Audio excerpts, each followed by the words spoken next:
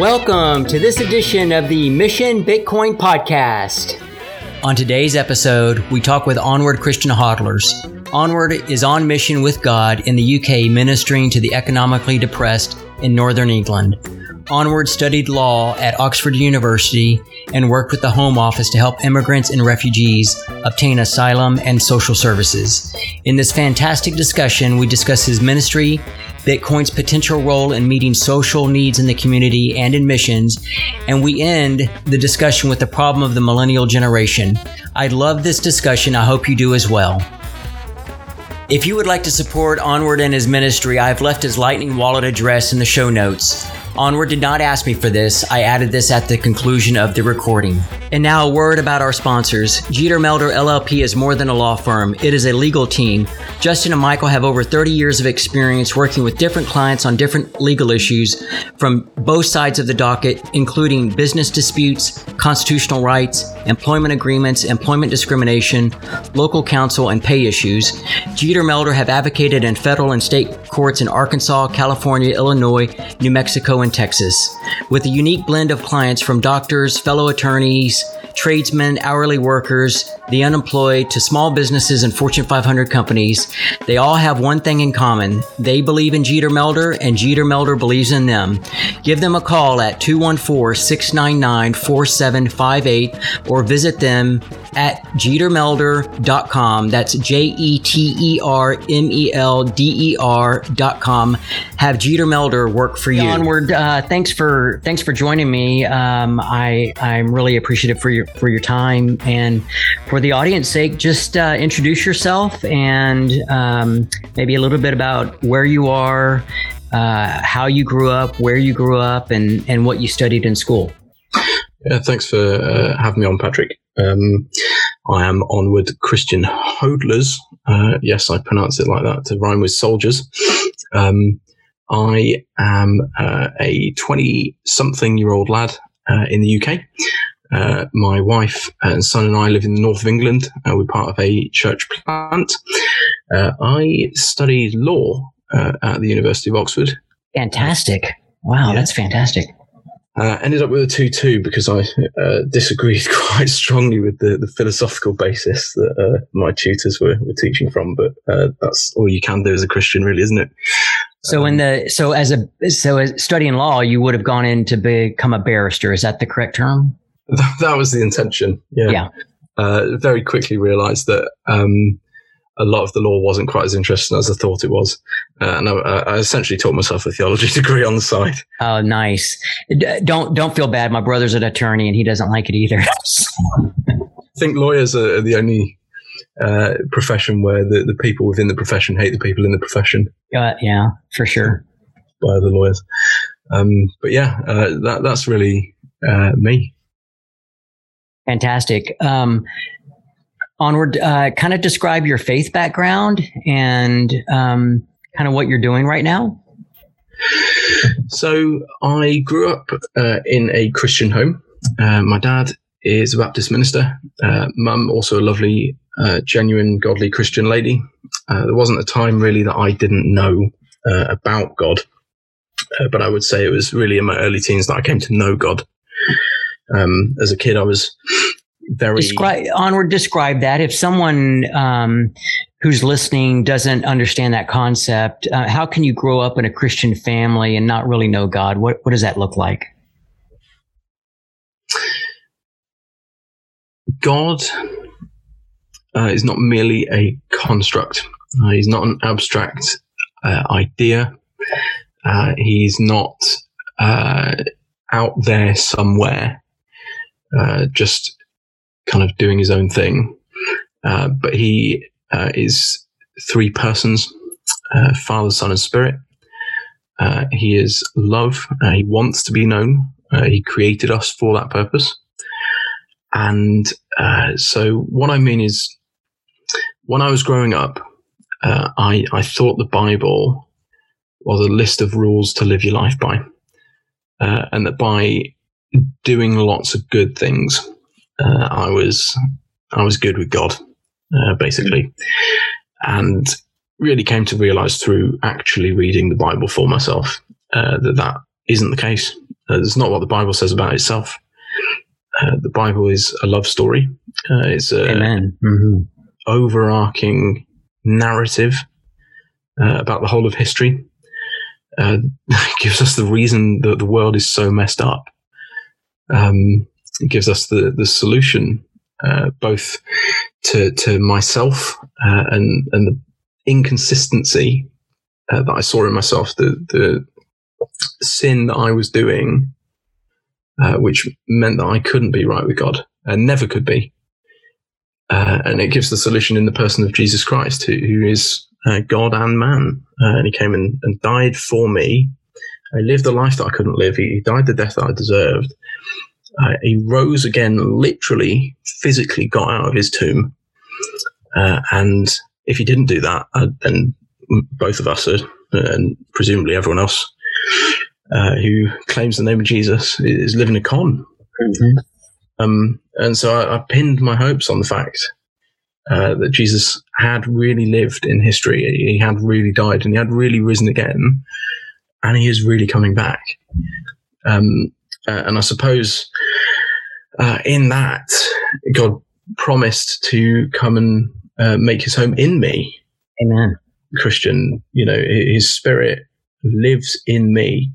And that blows my mind every day. Mm-hmm. Because, it sounds insane, doesn't it? God dwelling in you. But it's true. I found it to be true. Mm-hmm. That's fantastic. So onward, describe your kind of what you're doing now, and I'm going to ask about how you got involved in Bitcoin, but maybe describe what you're doing now after university. Yeah, for sure. So I did a year interning in an Anglican church. I then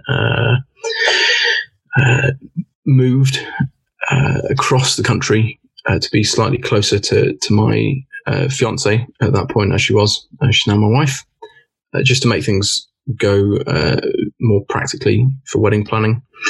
Found myself in a recruitment consultancy and ended up leaving that job 2 months after we got married. Her parents were very understanding. Their brand new son-in-law quitting his job. Yeah. But that was essentially because I was being asked to do things that ran at odds with my faith. Okay. It was a beastly place to be. And so I came out, spent a bit of time kind of working in schools, I did almost 2 years actually as a lawyer, representing asylum seekers to the Home Office in the UK. Mm-hmm. I don't know what the equivalent is in America. Is it the Department of... Probably immigration, U.S. immigration? It'll be something like that. The Home Office here kind of has responsibility for the police as well. We don't have a nationalized police, so that would be different. Okay. And then after that, kind of pivoted to a similar role, but it's where I kind of help recently granted refugees integrate into society in their new home, really. And tell me a little bit, we were talking a little bit before we started, tell me a little bit about, you're in a church plant right now? Yeah, it's really exciting, actually, Patrick. So the church plant was started, I say about a year and a half before I moved to our city. My wife joined me about 6 months after that when we got married. And at the time that we both started kind of serving there were a dozen of us, including us. The Lord can do a lot with a dozen people, as we well know. So we've grown now to be regularly between about 45 and 60 on a Sunday morning. Fantastic, yeah, amen. And I think I was saying to you a little earlier that a good proportion of them would not consider themselves to be Christians. So we're regularly having, a dozen, 15 people around who are interested but no, they're not believers, which I can't attribute to anything that we've done. That is all the Spirit. Yeah, amen. Are you seeing much fruit from that yet, or they're just in the seeking phase at this point? Hard to quantify. I think by nature of where we're at in I suppose in the life cycle of our church, there is a lot of transience. So we will see, people come and go and then come again, and sometimes go again and then come again. There are a number who are kind of unbelieving spouses of church partners, and really encouragingly, they're actually not kind of completely turned off by sitting under the Word every week. But we're kind of just praying and trusting God that He's got His own timings. He will do what He wants with people, really. Whether that is drawing them to Himself or hardening them under His word. Mm-hmm. Same means that it does both.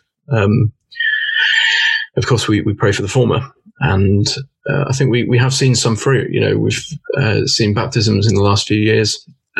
We've seen, really, we've seen people come on really strong in their faith. And so, there is that numerical growth, but there's also a massive amount of deepening of trust and obedience, which is really good. That's fantastic. I only pray that is true for myself as well. Yeah, that's fantastic. Do you, real quick about the church? I mean, do you think that the ones that are coming to seek, do you think you've seen an increase with what's going on with the pandemic and what's going on with our governments respectively, or did you start seeing this before COVID and government responses? Really, really good question. Gosh, I'm casting my mind back now because it is almost 2 years ago that this whole thing set in, isn't it? Mm-hmm. I think as and when COVID hit and when we were kind of prevented from meeting together in person, there was a kind of expectation from us that perhaps, this would be the moment that the whole nation kind of realizes that there's something missing in their lives and they might start reaching out and seeking for what it is. I think in reality, we probably saw that a lot of people watched a lot more Netflix. Mm-hmm. Yeah. But at the same time, I'm not innocent of that either. But at the same time, there were people joining us on Zoom on a Sunday who we'd never seen in person before. And there were people, who just started essentially attending with us. And it's really only been the last few months that we've actually seen them physically with us. But that transition itself is something to thank God for. Yeah, absolutely. It's interesting because I thought that this COVID and the pandemic and the government lockdowns and all that would have a major detrimental effect on God's kingdom and especially missions. Mm-hmm. Here in the U.S., you get on a plane in the summer and half the plane is full of missionary teams going, down south to Central America or anywhere in the world. Sure. And I thought, wow, last summer was probably the first time in probably 100 years that, a lot of these places have not seen Christian missionaries come.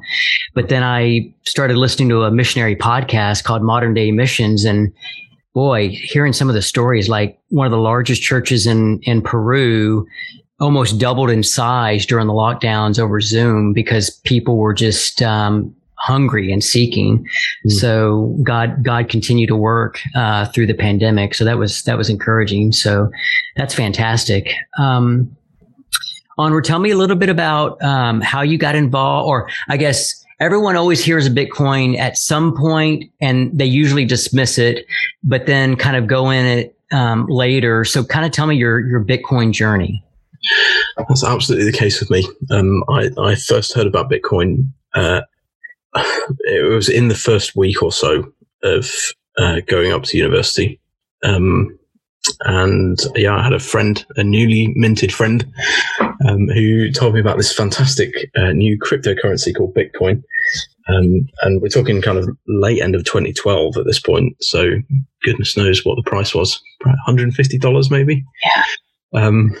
I, in my infinite wisdom, thought that the student money that I had was better spent on beer and kebabs. And so I paid no attention to him. Graduated, kind of just got on with, living. But I thought at that age you knew everything.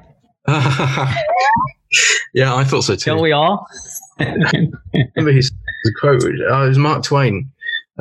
It's something like, at the age of 17, you think your father's an idiot, and then by the age, you realise that he actually knew more than you thought he did. Yeah, very much true for me. I was a hot-headed young man, full of the follies of young men, and I didn't pay any attention to my friend. So my actual entry point into Bitcoin, when I pulled the trigger, was after it passed $20,000.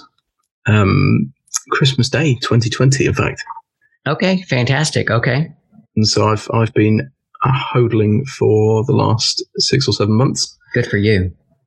Strongly, tightly. I realized very quickly after I decided to actually buy the absolute scarcity of this thing, and so oriented our finances accordingly.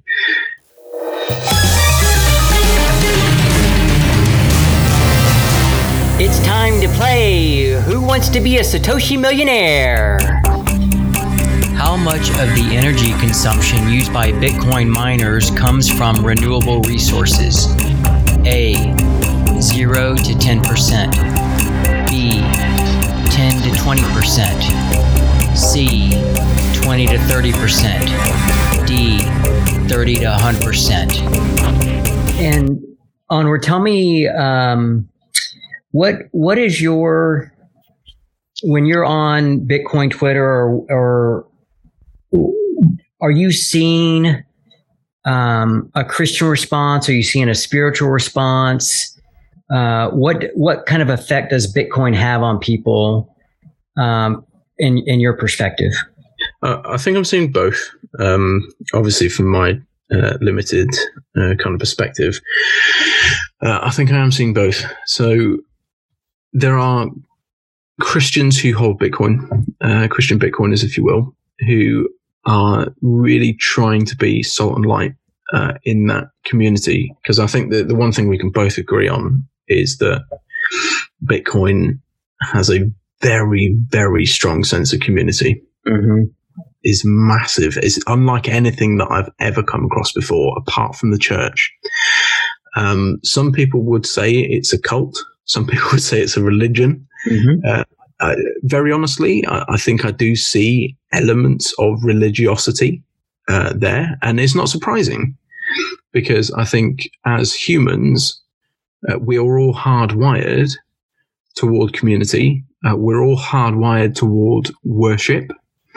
And we've got that natural bent to either worship ourselves or the created things, rather than the creator, who is to be forever praised. And so I think I do see a lot of Bitcoin Twitter, engaging in that sort of stuff. And I think that's exactly where Christians need to be. Those who can speak to the truths of Bitcoin, which by definition, anyone who would say they're a Bitcoiner has kind of come to grasp those truths and hold them very dear to themselves. But we've got a far greater truth, because this is a truth that isn't just about something in the created order, as fantastic and, almost mythical as Bitcoin's origins have been. But it's about the creator who made everything, including Bitcoin. So for a while, actually, one of my pinned tweets was kind of butchered Abraham Kuyper quote, which was, there's not a single Satoshi in all of existence over which Jesus does not cry mine. Everything is his, including Bitcoin, including our time, our Twitter personas, our laser eyes, everything. It's all his, and we've got to be using it for his glory. And we talked a little bit about this before we started recording, but this truth element of Bitcoin, it has an effect on people who are not believers.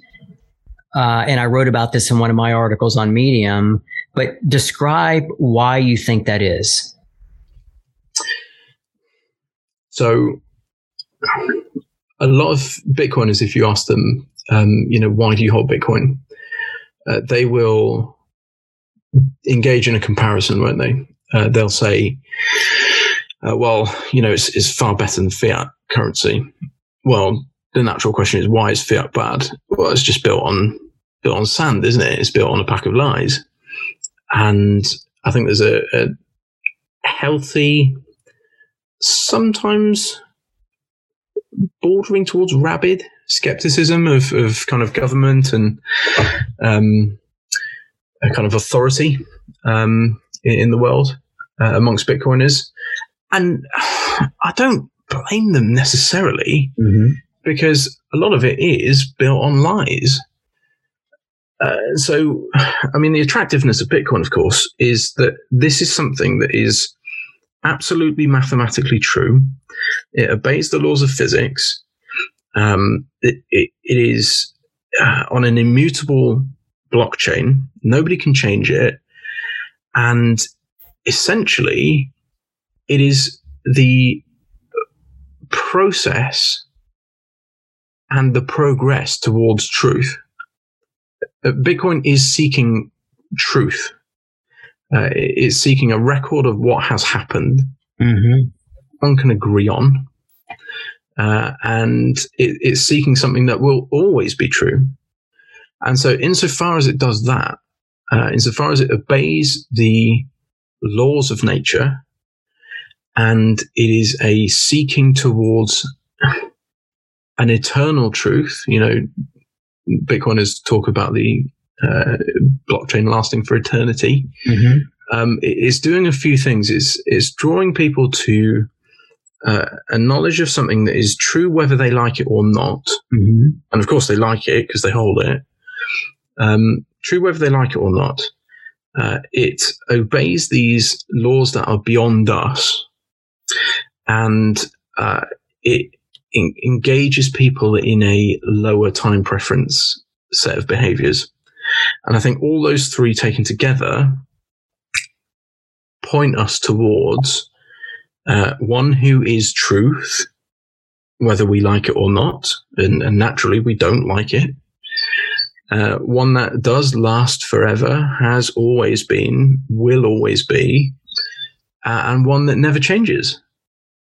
One that gave those laws by which everything abides.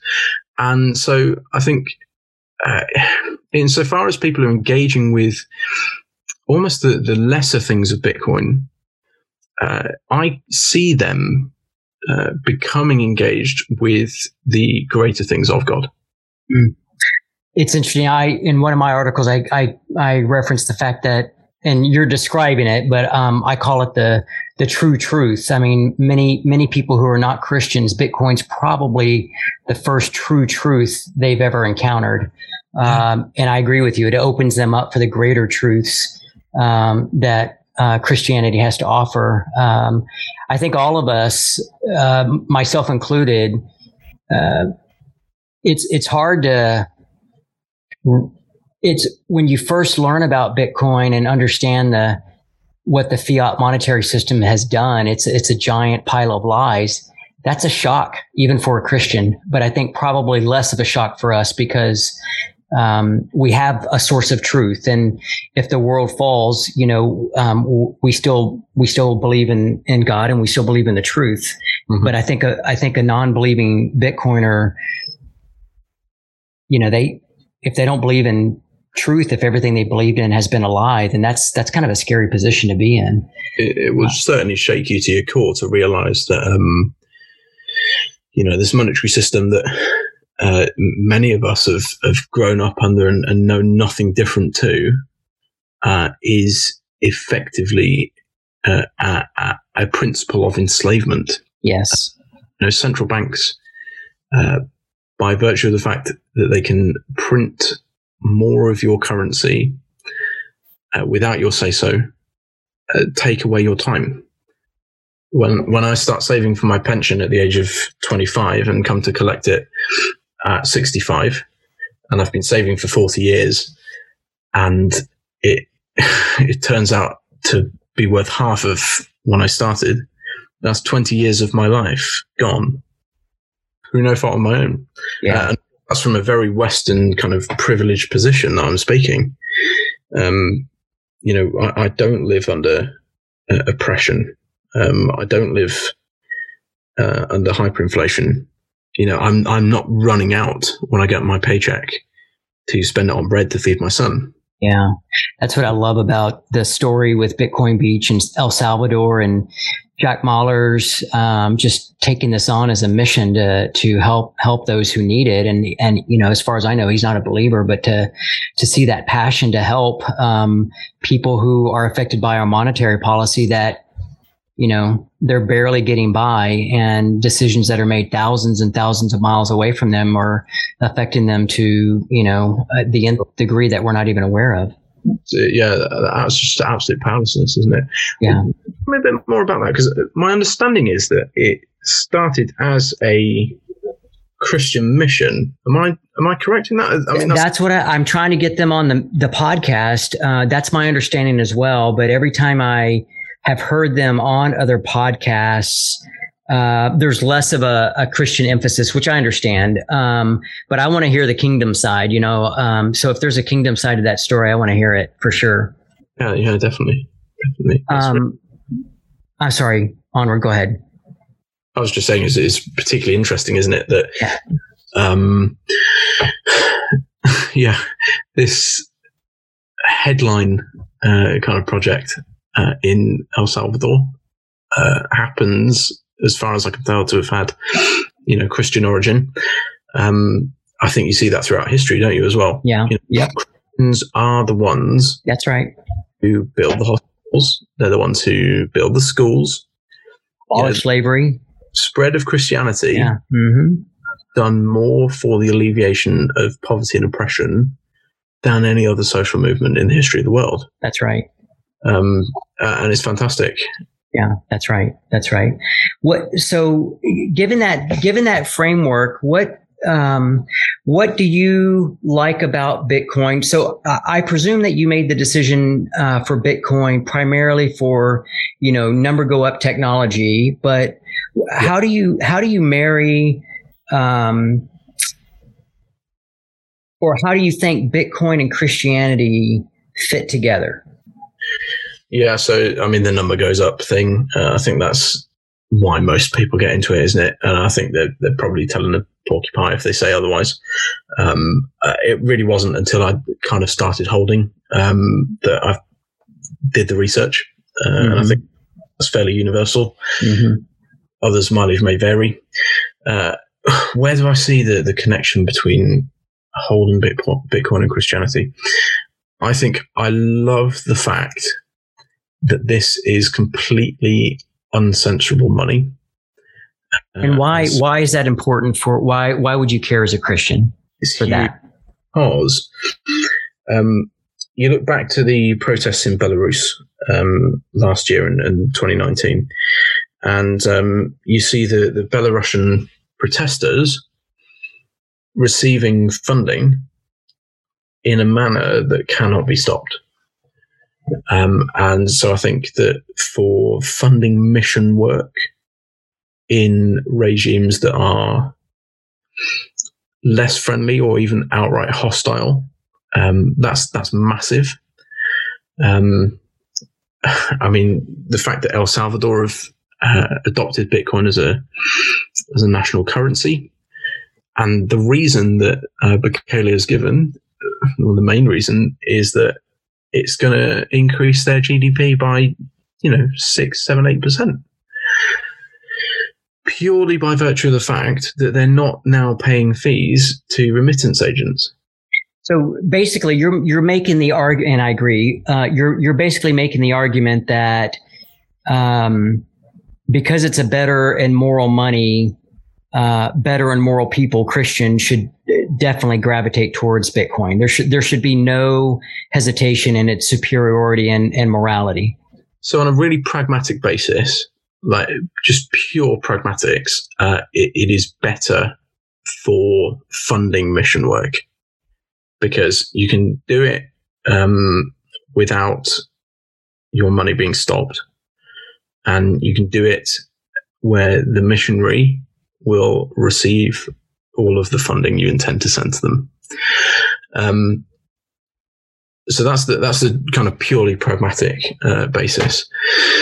I suppose on a moral level, this is a money that gives the worker his wages because it can't be inflated away.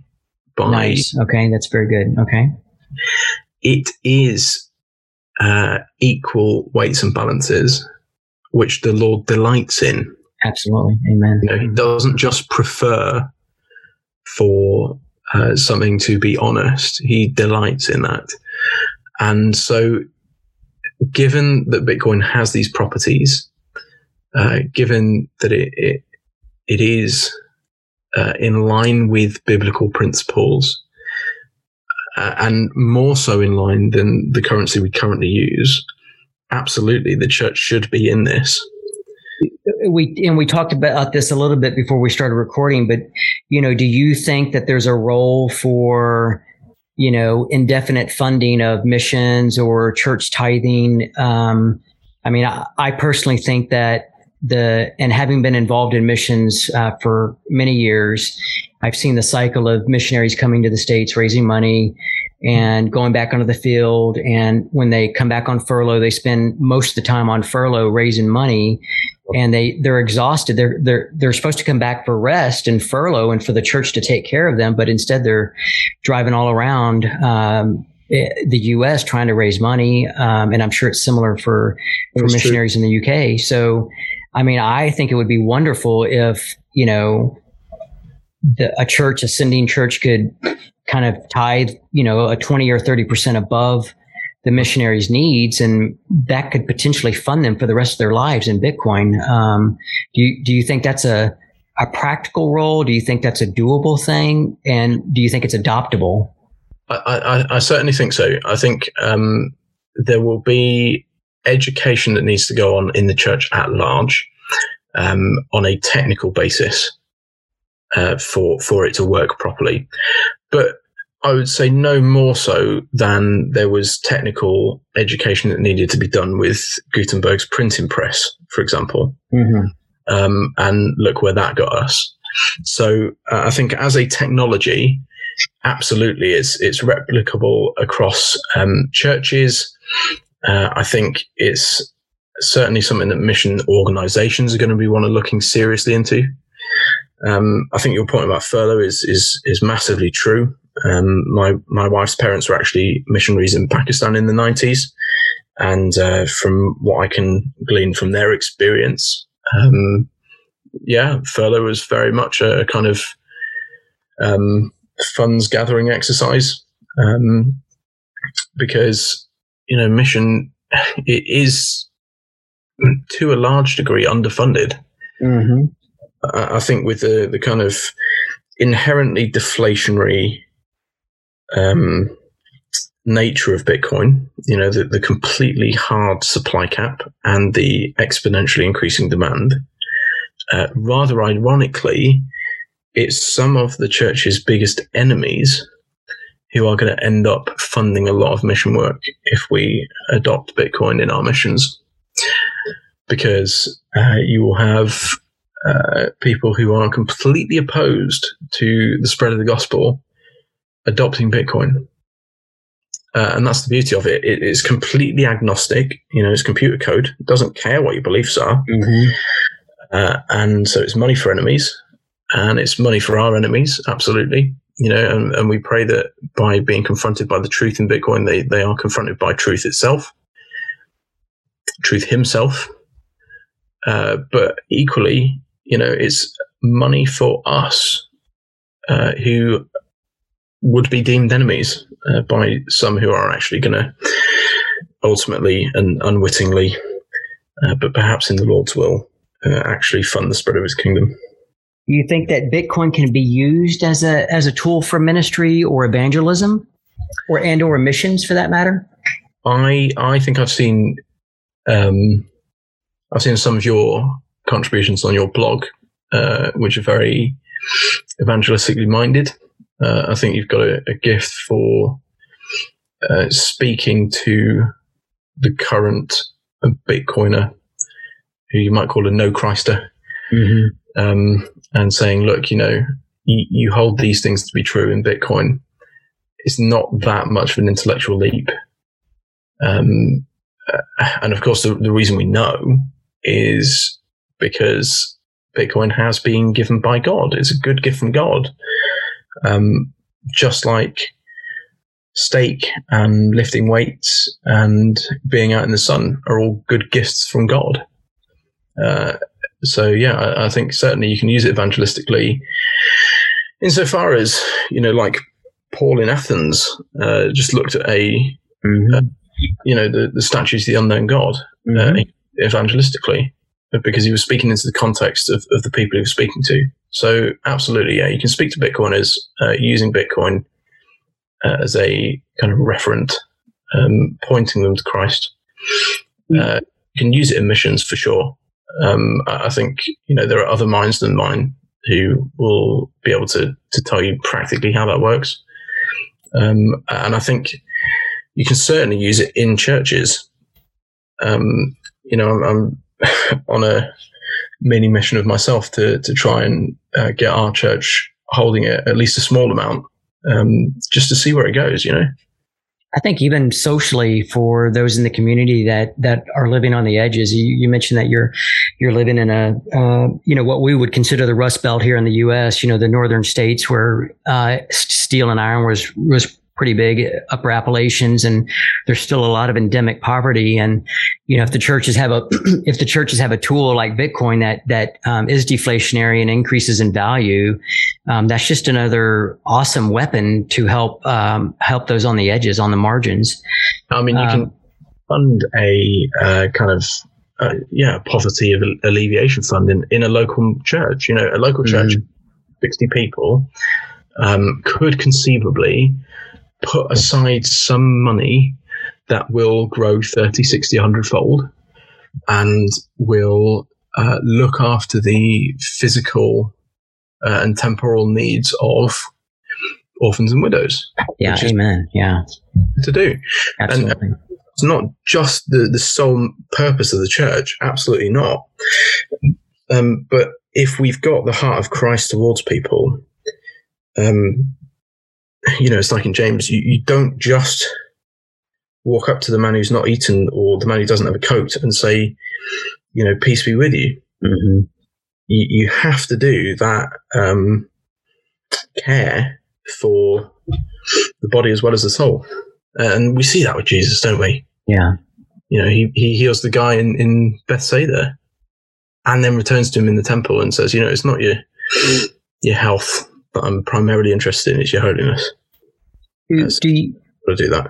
No, well said. Well said. I think that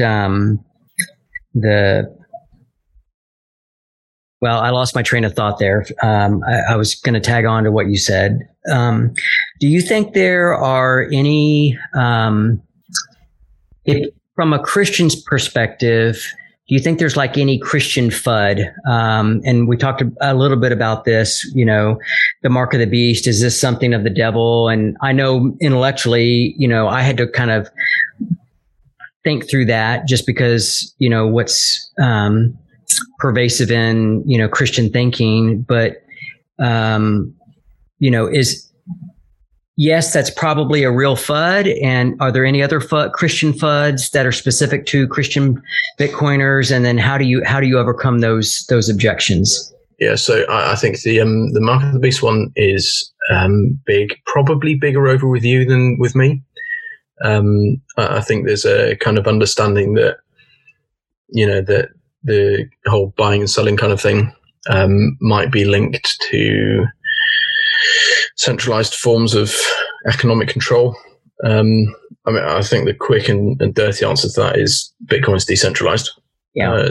It can't be controlled by a central party, no matter how powerful. I suppose I would come at that with maybe a slightly different perspective in terms of what does it actually mean to bear the beast's mark on your head and your hand. I'm not convinced it's a physical, literal mark. Mm-hmm. I don't read that passage in that way. I think throughout Revelation, you see the 144,000 have been marked with God's name on their heads. You see in the letters at the very start of Revelation, Jesus talks of having the name of his God written all over you as a pillar in the new creation. I think we go back to Deuteronomy 6, verse 8, and the surrounding verses there, where God is talking to his Old Testament people, Israel. He talks to them of bearing his commands, binding them on their head and on their hands. And my understanding of that passage in Revelation is it's a callback to Deuteronomy 6, where the writer is essentially saying to them, look, there are two ways of living here. You've either got the way where you have God's name on your head and on your hands, so the things that you believe and the things that you do, the work that you put your hand to, they are all about Christ and his glory. Or you have the beast's name on your head and on your hands, and the things that you believe and the things that you do are not for Christ. They're for something other than Christ, something beastly that is against Christ. And so I think as people, as Christians who bear God's name on our head and on our hands, the things we believe and the things we do, the things we believe about Bitcoin and the things that we do with Bitcoin are for the glory of Christ. And those who are opposed to Christ, who have the beast's name on their head and hands, believe and do the things with Bitcoin that are against his purposes. So go ahead. No, go ahead, Onward. There's just a massive thing there for the church to understand that as Christians, this is a tool. Okay, Bitcoin is a tool. It's nothing more than that. It's a tool in as much as money is a tool, is a tool in as much as the printing press was a tool. And Johannes Gutenberg and his contemporaries saw the printing press. They saw the potential for it. They saw the impact that it could make for the kingdom. And with the beliefs that they had about God and with the work of the hands that they did for God, they changed the world with it. And I see no difference with Bitcoin. I think there's every reason to believe that it will have as much, if not more, impact on the world. I agree. I agree. I mean, the mark of the beast was a thought process I went through, but quickly, dispatched with it. But I think that it is, if you don't understand Bitcoin, it can be probably a little daunting in that realm for the Christian. But so if we think of that as one Christian FUD, do you think there are any other objections that a Christian, and are there any other objections you think that a Christian would come up with, or why, for instance, is your church hesitant? Are they just not aware, or do they have biases, or what other FUD might there be? I think there is a lack of awareness. I think in the UK, far fewer people hold it. I would say as a percentage of the population than do in America. So I think just culturally, there's not as much understanding. It's not in our media as much. I think the big thing is this fear that it's a love of money. And the idea that a love of money is a root of all kinds of evils, which we have to hold to be true. You cannot serve both God and mammon.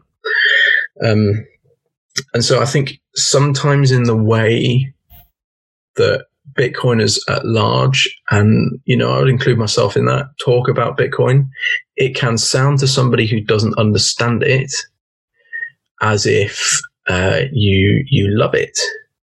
Or like it's a get-rich scheme, and you're in it just for the money. Get rich quick, Yeah, for sure. And I think in that sense, the fact that this is inherently a deflationary currency, and the number will go up and always go up, doesn't help in that sense, because the assumption is there that you're in it because you just want money for yourself. Yeah, that's an interesting thought.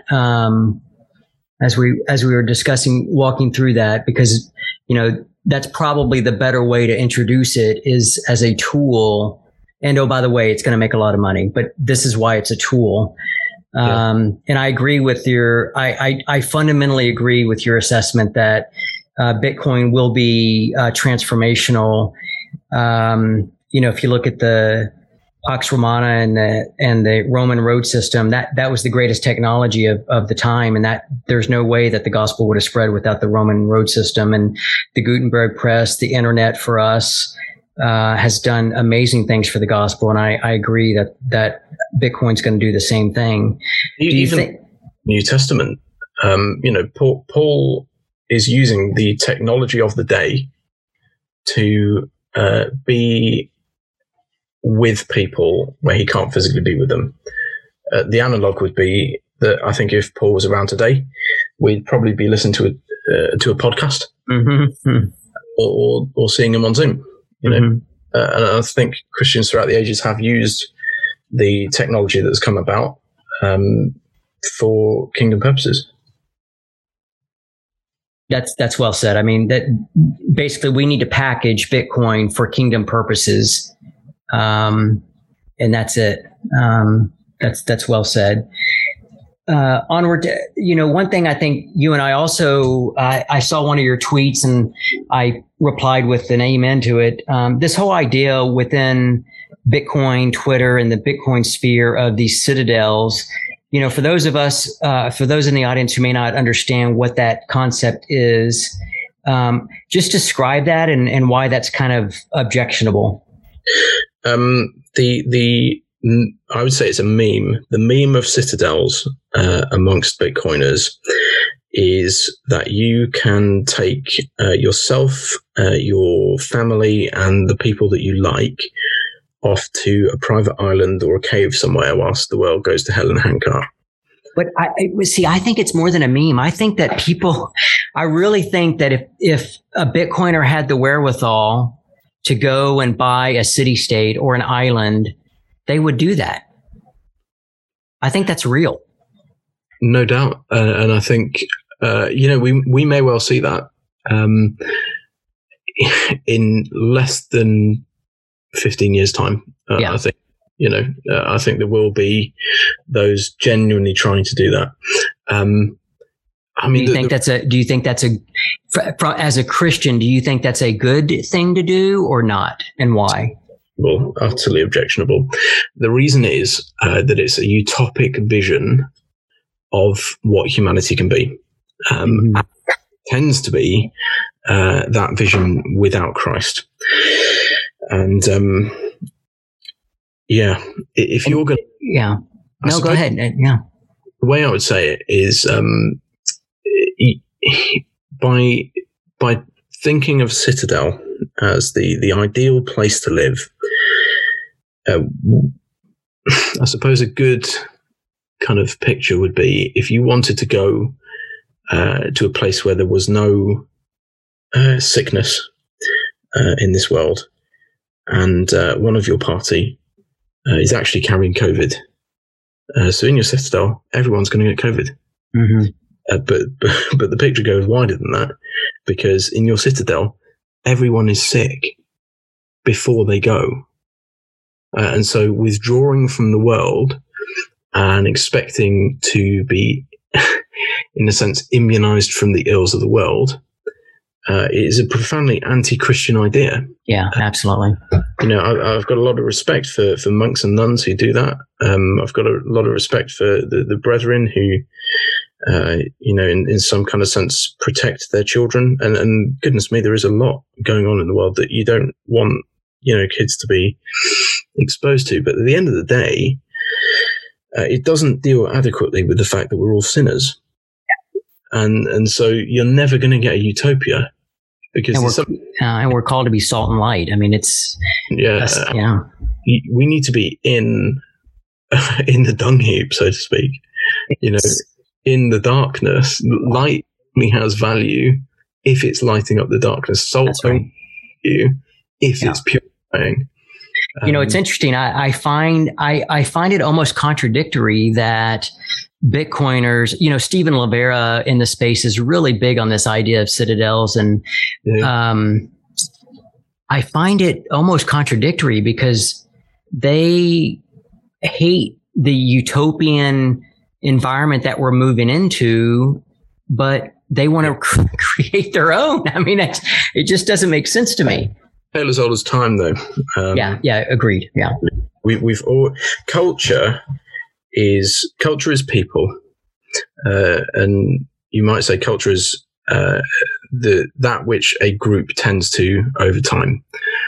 But ultimately, culture is humanity's story of trying to live without God. Yeah. And God's got a better culture for us. He's got a better city. We see that at the end of Revelation, don't we? Yeah, amen. Mm-hmm. Descending from heaven, where we will be with God. And that is the city that a Christian belongs to. If our names are written in the Lamb's Book of Life, then we are citizens of the heavenly city. Amen. Very well said. Do you, you're young, but right. I mean, how do you see this playing out with Bitcoin and, Christianity, and missions right now? I mean, I grew up in a time when, the world was going to end and repent and because the end is nigh.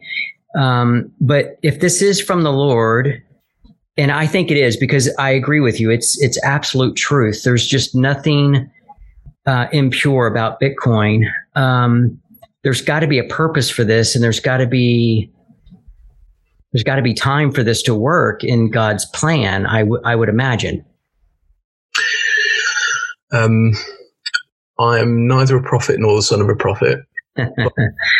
I won't stone you. Yeah, just rewind this in 2 years' time. Yeah, exactly. We must reckon every day as if it is our last. Yeah. The Lord Jesus is coming, and he is coming soon. He will come as a thief in the night.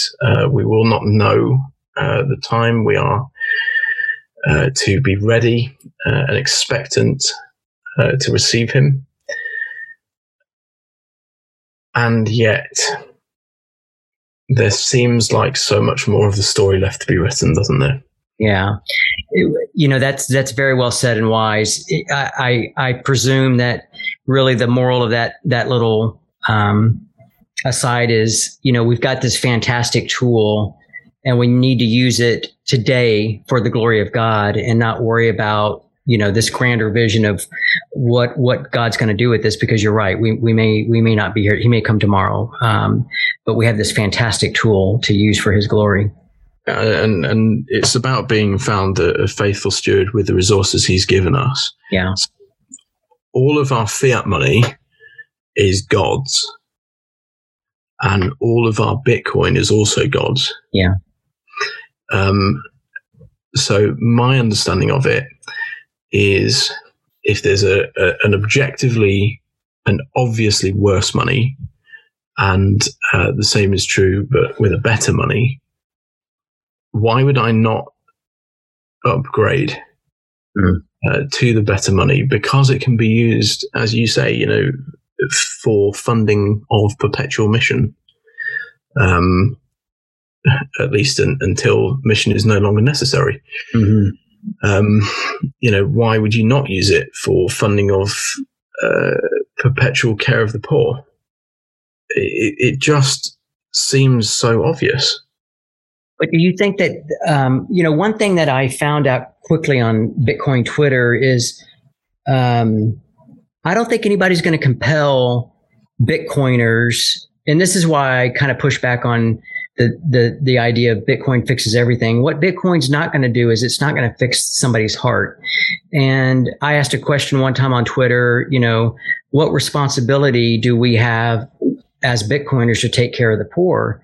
And, didn't get a response. And that doesn't mean that someone wasn't thinking about it, but it's clear that Bitcoin's not going to compel us to do something different than we're already doing on a social front or something like that. But if we are inclined to do something on the social front, it could just make it that much more efficient and enduring. Yeah. So I think the compulsion point is really, really interesting, actually. And I don't think that's the way that God works, is it? God loves a cheerful giver. Yes. And our giving to the work of the church is explicitly, Paul writes, is not to be done out of a sense of compulsion. When he's writing to Philemon about Onesimus, he says, although I could order you to do what you ought to do, yet I prefer to appeal to you out of love. And so I think that is the kind of pattern, the gospel pattern of what God wants from us, because he has desires for us. Of course he does. But the way in which he desires us to be giving is out of an understanding of the generous nature of what the Lord Jesus has done. Amen. It's when we look at Jesus, in Philippians, who for your sake became poor, that you might become rich. That is what is going to change our hearts to be generous like our Heavenly Father is. Yeah. Amen. Well said. I think that the point of the question was, I feel like part of my duty is I want to meet falsity with truth or falsehood with truth. And I feel like, some of these things that are said on Bitcoin or Bitcoin Twitter they're just not true. Like Bitcoin fixes everything. Bitcoin's going to fix the world. Well, no, it's not. There's only one person that can do that. Change a lot of things. It'll modify a lot of behaviors. Yeah. Primarily the kind of time preference, mindset. But behavior modification is not heart change. That's right. The true heart change absolutely changes people's priorities. But yeah, I mean, insofar as it's, I'm going to lower my time preference so that I can become rich. No, you absolutely need a heart transplant there, and there's only one place you're going to get it. So expound upon that, the time preference. I in my second to last Medium article, I spoke to this issue with time preference. So what for the Christian will this concept of lowering time preference do for him? So if you hold better money, which means that you don't have to worry about chasing a return on what you've got, or you don't need to worry about where to put your hard-earned cash. Firstly, you're not going to be spending time worried about money. You're not going to be giving yourself an opportunity to love money. And in fact, you can use that time to love God as you should. If your vision is set toward, the increase that can be had after you're gone, your mind naturally will be focused on after you're gone. Not merely a worldly sense of leaving a legacy, but we know from the Psalms it is good to dwell on your own death. It sounds morbid. I don't expect all of your listeners to understand that, but one of the many benefits that I have as a Christian is contemplating my death, the death of this body, and where I'm going to be. And so, we are to be heavenly minded. We have to set our on things above. And insofar as Bitcoin makes you think about the future, both in the worldly and a heavenly sense, that can only be a good thing. Fantastic. I agree. Onward. Sorry, I was responding to something there. That's fantastic. Onward, if we haven't discussed something that you think you feel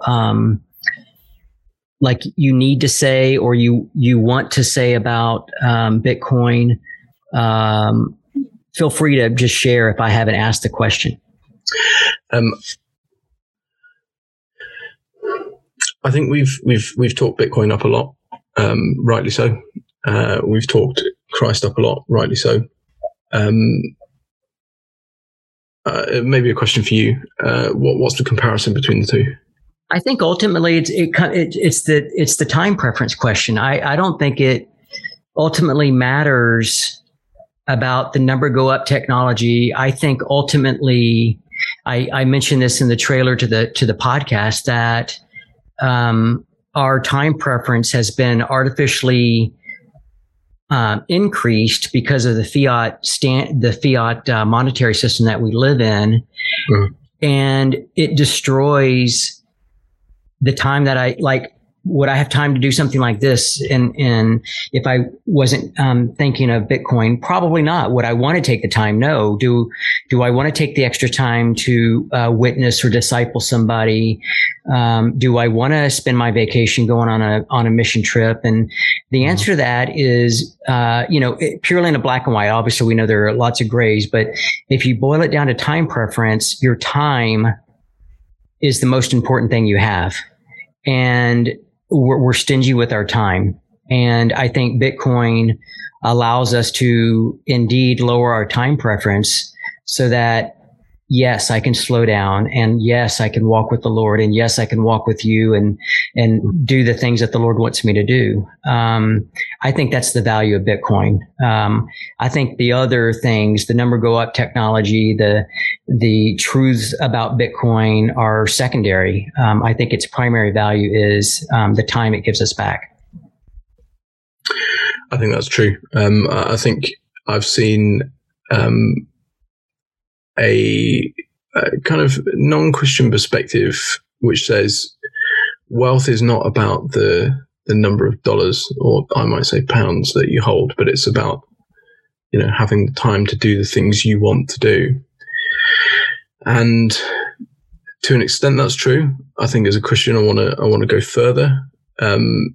True wealth is not about having the time to do the things that I want to do to please myself, but it's about redeeming that time in order to use it in the way that God wants me to use it. Absolutely. Paul writes, doesn't he, about to any of you who are in slavery, buy yourselves out of slavery if you can. And I think the main purpose that he wrote that little verse is that to those who were slaves at the time he was writing, their primary objective in life was pleasing their earthly master. Mm-hmm. And when they bought themselves out of slavery, and presumably they had help from the church to do that, they were freed from that priority. and then they could serve their heavenly master. Yes. I think if Bitcoin allows a lot of Christians to do that, then all for the better. Yes, and it will. I mean, by default, it will. There's no way that we're going to have an abundance of time and not do something for God's glory. I mean, there will be an increase in His glory because we will have more time. Now, what that looks like for each person is going to be different, but we will be spending more time doing the things that the Lord wants us to do because we're going to have more time. Massive benefit to our small church in the difference between our pastor having to work a job to support himself when we started enabling him to minister full time with us. And that's just one guy. You know, if a lot more Christians can do that, then that's fantastic. Yeah, absolutely. Onward. As we kind of wrap up here, I mean, where can people connect with you? And, more importantly, how can we pray for you and the church that you're involved in? I don't have SoundCloud, so I'm not going to be plugging that one. I am on Twitter at Christian Hodlers, without the E. So it's HODL, all in capitals, and then RS. Because Twitter wouldn't let me put the full thing in. So at Christian Hodlers on Twitter. How can you be praying for me? In particular for me and my wife, we've gone through a really difficult season. We lost a baby recently. Pray for us. Pray that we would be born up by God, that we would be faithful, and that by our witness, there would be others who see that, and who ultimately praise our Father. Pray for me as I try and connect with Christians in the UK to kind of persuade our churches to start using this technology. Just pray for the preaching of the word and that God would be pleased to use it. It wouldn't return empty to Him. All right, my friend, it would be my honor to pray for you now. Lord, thank you so much for Onward in his time here. Lord, his situation, his station. I pray, Holy Spirit, that you would fill him with power, bless his wife, and redeem this time that they've lost in this difficulty. Use them to spread your word and to shine your light in the community that they're in, Lord. And I pray for Onward as he just tries to bring this technology within the church, that you would allow him to speak eloquently with wisdom, and that you would just go before him and give him favor, Lord. Amen. Amen. After praying, we were essentially done with recording, and I was asking Onward some other questions. And so the next section was recorded after closing the session. So it may seem like an awkward break, but it was recorded after praying with him. It's very fascinating. Hey, Onward, as we kind of close things out, you're a millennial, and I know you have a hope in Christ. But as a millennial speaking for millennials, what's your hope for the future, or what do you think millennials are thinking about the future? I mean, to be a spokesman for a whole generation, I think a lot of people my age have come into a world of work where there's a meaning crisis, a purpose crisis. I mean, you imagine a lot of people will have started their working life just before or just after the global financial crash in 2008.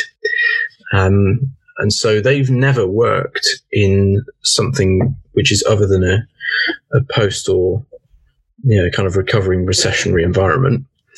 I think there's a massive push towards doing work that you are fulfilled in. Not wrongly, I would add. I think, it's important for people to have that concern for others. But I think what I would say is that they're trying to fulfill that purpose or find that meaning in all the wrong places. And so I've got hope because there's such a clear understanding of a need. These people are not living their lives content. They're not generally satisfied in who they are and what they do. And I think, the late, great St. Augustine put it far better than I ever could, is that our souls are restless until we find our rest in you. Our souls are purposeless until we find our purpose in you. Our souls are meaningless until we find our meaning in you. And I think, as a Christian millennial, there's a fantastic amount of purpose and meaning in life that I and others like me can offer to my kind of generation. So I think that's what I would say. Do you think that how do you feel about the social justice movement? And I don't know if it's that big of a pull in the UK, but what is there a role for a Christian millennial to be involved in that? And really any Christian, but specifically the Christian millennial, because it seems like that movement really affects the Christian millennial. It was born out of millennials. Yeah, it's so tied up in politics, isn't it? Yeah. But politics aside, the desire to see justice done